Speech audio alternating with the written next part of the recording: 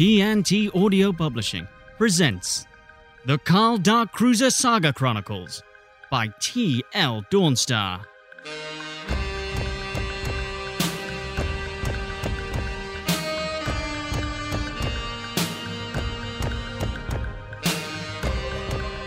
Written and read by T.L. Dawnstar. Book 1.0, The Universe Code.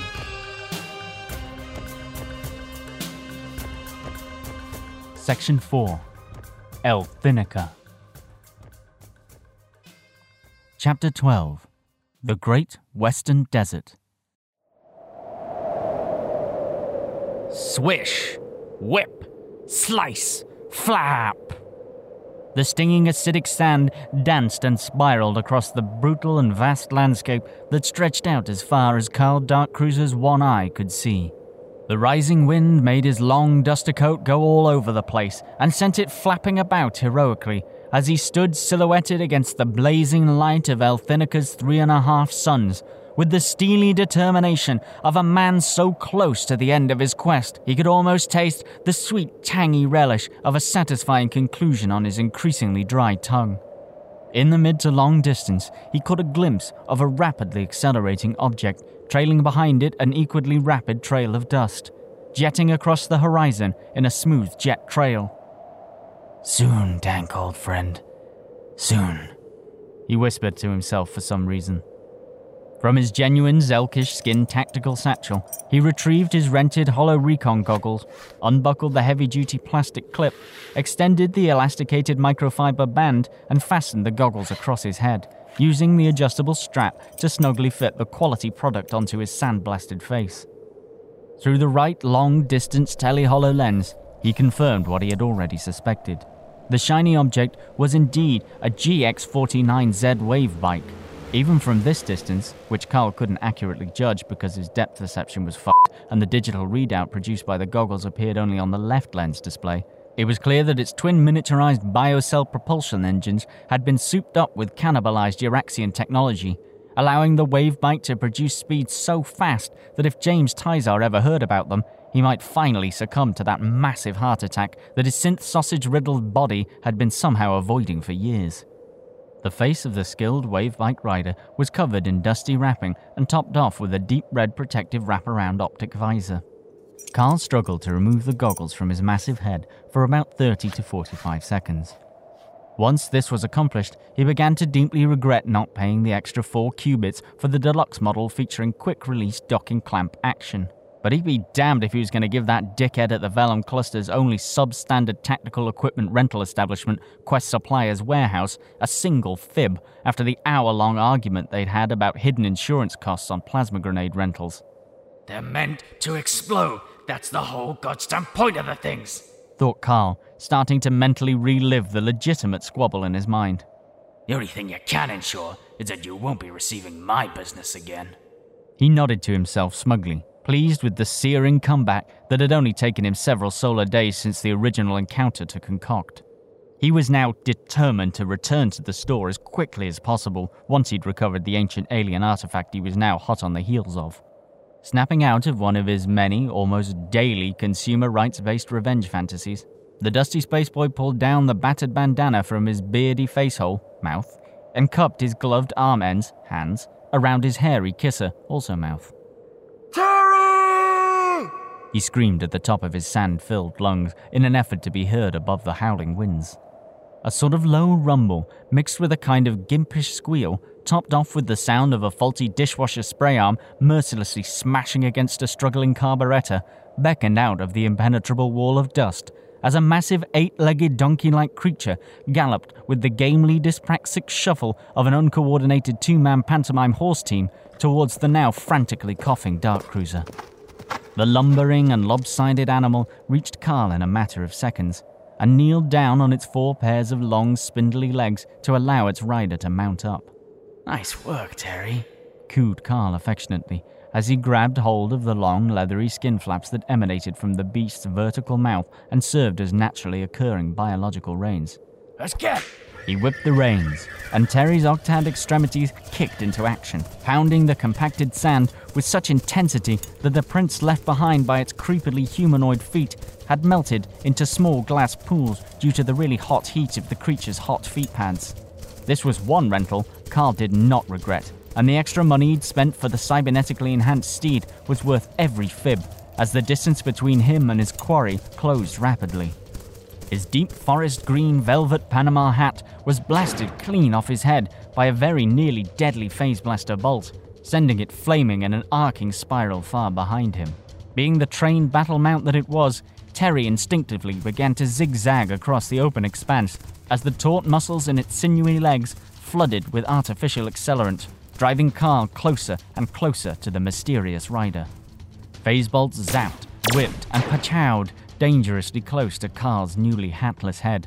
But he was gaining ground, and as the wave bike came within range, he pulled hard on the alien stallion's left ear. There was a pleasing ping of recognition, and a hidden compartment hidden in the side of Terry's heavy-duty saddlebags sprung into action. From its deep pocket, Carl produced a 2.5-meter laser lasso that he had originally meant to rent alongside the other supplies, but following the aforementioned plasma grenade incident, he had surreptitiously stowed in the compartment when the below-galactic living wage attendant was distracted by contacting his manager at Carl's belligerent insistence. It was an act of covert genius that rivaled many of his more daring smuggling operations during the Fruit Wars, or that fateful day when he discovered a way to avoid paying for several boiled eggs in the Citadel canteen by concealing them deep within a bowl of thick and creamy soup. Footnote: Soup Pirate, a Carl Dark Cruiser recipe book, is available now at all good service stations. The buzzing lasso cast a white-hot glow, which tastefully highlighted the distinguished smattering of grey in Dark Cruiser's impressive yet well-kempt facial beard. The wavebike rider spun their head around, only to be faced by the lightning-fast whip jutting towards them at high speed. Suddenly, they slammed on the brakes and avoided capture by allowing Terry to zoom ahead past them. Taking advantage of their newly acquired rear position, the rider fired a volley of magnetically propelled localized zero-grav shells from the wavebike's upgraded weapon systems. The plasteel balls reached Terry's feet midway through a sharpish 180-degree turn. The casings ruptured, unleashing multiple zero-G pockets, and the alien beast's many feet scrambled to maintain hold onto the sand. It was no good, and the gravitational disruption created by the grav shells sent Terry and Carl floating up through the hot and dusty atmosphere of the Great Desert. Carl was thrown by the panicked arachnid and fell hard onto his face into the sand. He quickly rolled away out of range of the grav field, to witness Terry, legs flailing and bucking wildly, rising ever higher into the bright sky, its struggling silhouette becoming smaller and smaller as the sounds of its distressed wails faded from earshot, leaving only the roaring of the wind and the electronic buzz of the nearby wavebike. Carl lay there for what seemed like ages, staring directly into the 3.5 suns, hoping beyond hope that Terry might somehow come back. He felt a single stinging tear trickle down his dehydrated face. There goes that deposit. But there was no time to mourn the faithful steed that Carl, in the 14 standard hours since he had known it, considered his best friend of all time, mostly because it couldn't talk back. He quickly scanned his surroundings with his one good eye, desperately searching for his prey. With visibility clocking in at somewhere between 5% and fuck all, he had no luck in locating the rider. But then through the thick dust cloud, a single beam of bright silver light gleamed silvery through the thick dust cloud. He saw the flash before he heard the bang, and a nanosecond later he felt the hot bullet tear through his finely oiled and expertly trimmed beard, destroying in an instant months of careful and meticulous cultivation. With the speed and intensity of his fallen comrade Terry, the man with the newly bifurcated beard, Carl, rolled behind the only nearby cover, a rock the size of a small mid-range family hovercar. He reached into his tactical satchel and pulled out a handful of the controversially insured plasma grenades. Squeezing the explosives in his hand and picturing the smug face of the Quest Suppliers warehouse employee, he activated the charging interface on one of the grenades and haphazardly lobbed it in the general direction of the shooter. poking his head above the rock just long enough to see the bright green energy explosion clear the dust for a second. He at last caught a glimpse of the shapely opponent as they threw themselves into a slick action roll and returned fire by flinging a fan formation of las knives which peppered the front of the rock and stuck out like the spines of a glowing neon hedgehog. Nice shot, idiot, Carl thought as he prepped another grenade. But his smug thought process was interrupted by a sound which was somewhere between a recently refurbished washing machine entering a powerful spin cycle and the satisfying buzz of a newly charged electronic toothbrush. The purple glow of the las knives intensified, and it became sickeningly clear to Carl that they were ready to explode. He rolled away and dove clear with his head in his hands just in time. The rock splintered in a dazzling bright purple burst of energy, sending thousands of tiny fragments flying about all over the place. The sound of the explosion echoed across the plain. The wind died down, the dust settled, and all was quiet across the great western desert of the planet Elthinica.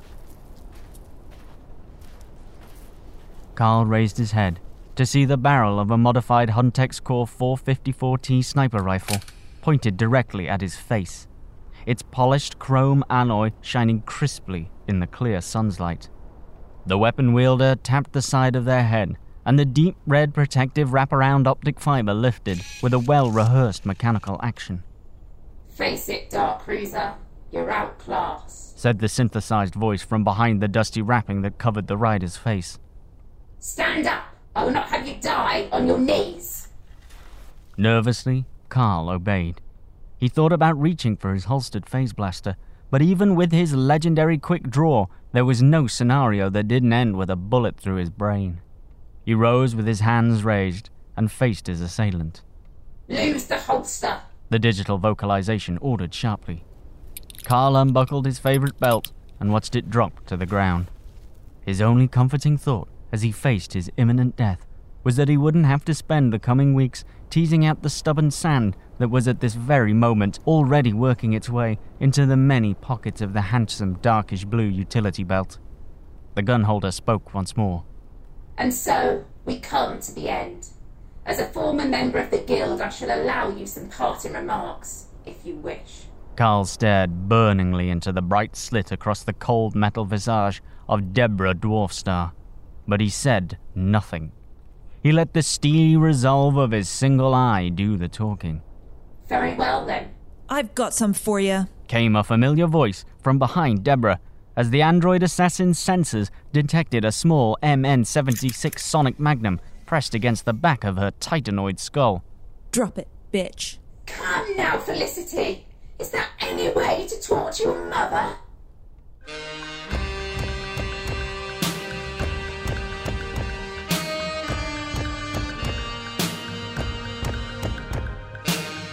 The Carl Dark Cruiser Saga Chronicles is a production of Dawnstar Audio, written and read by T.L. Dawnstar. Carl Dark Cruiser was played by T.L. Dawnstar. Deborah Dwarfstar was played by Emma Smith. And Felicity Phobos was played by Theodora C. Sinclair. Get in touch via electronic mail using the address tldawnstar@gmail.com or via Twitter @TL_Dawnstar. Next chapter, Just Deserts.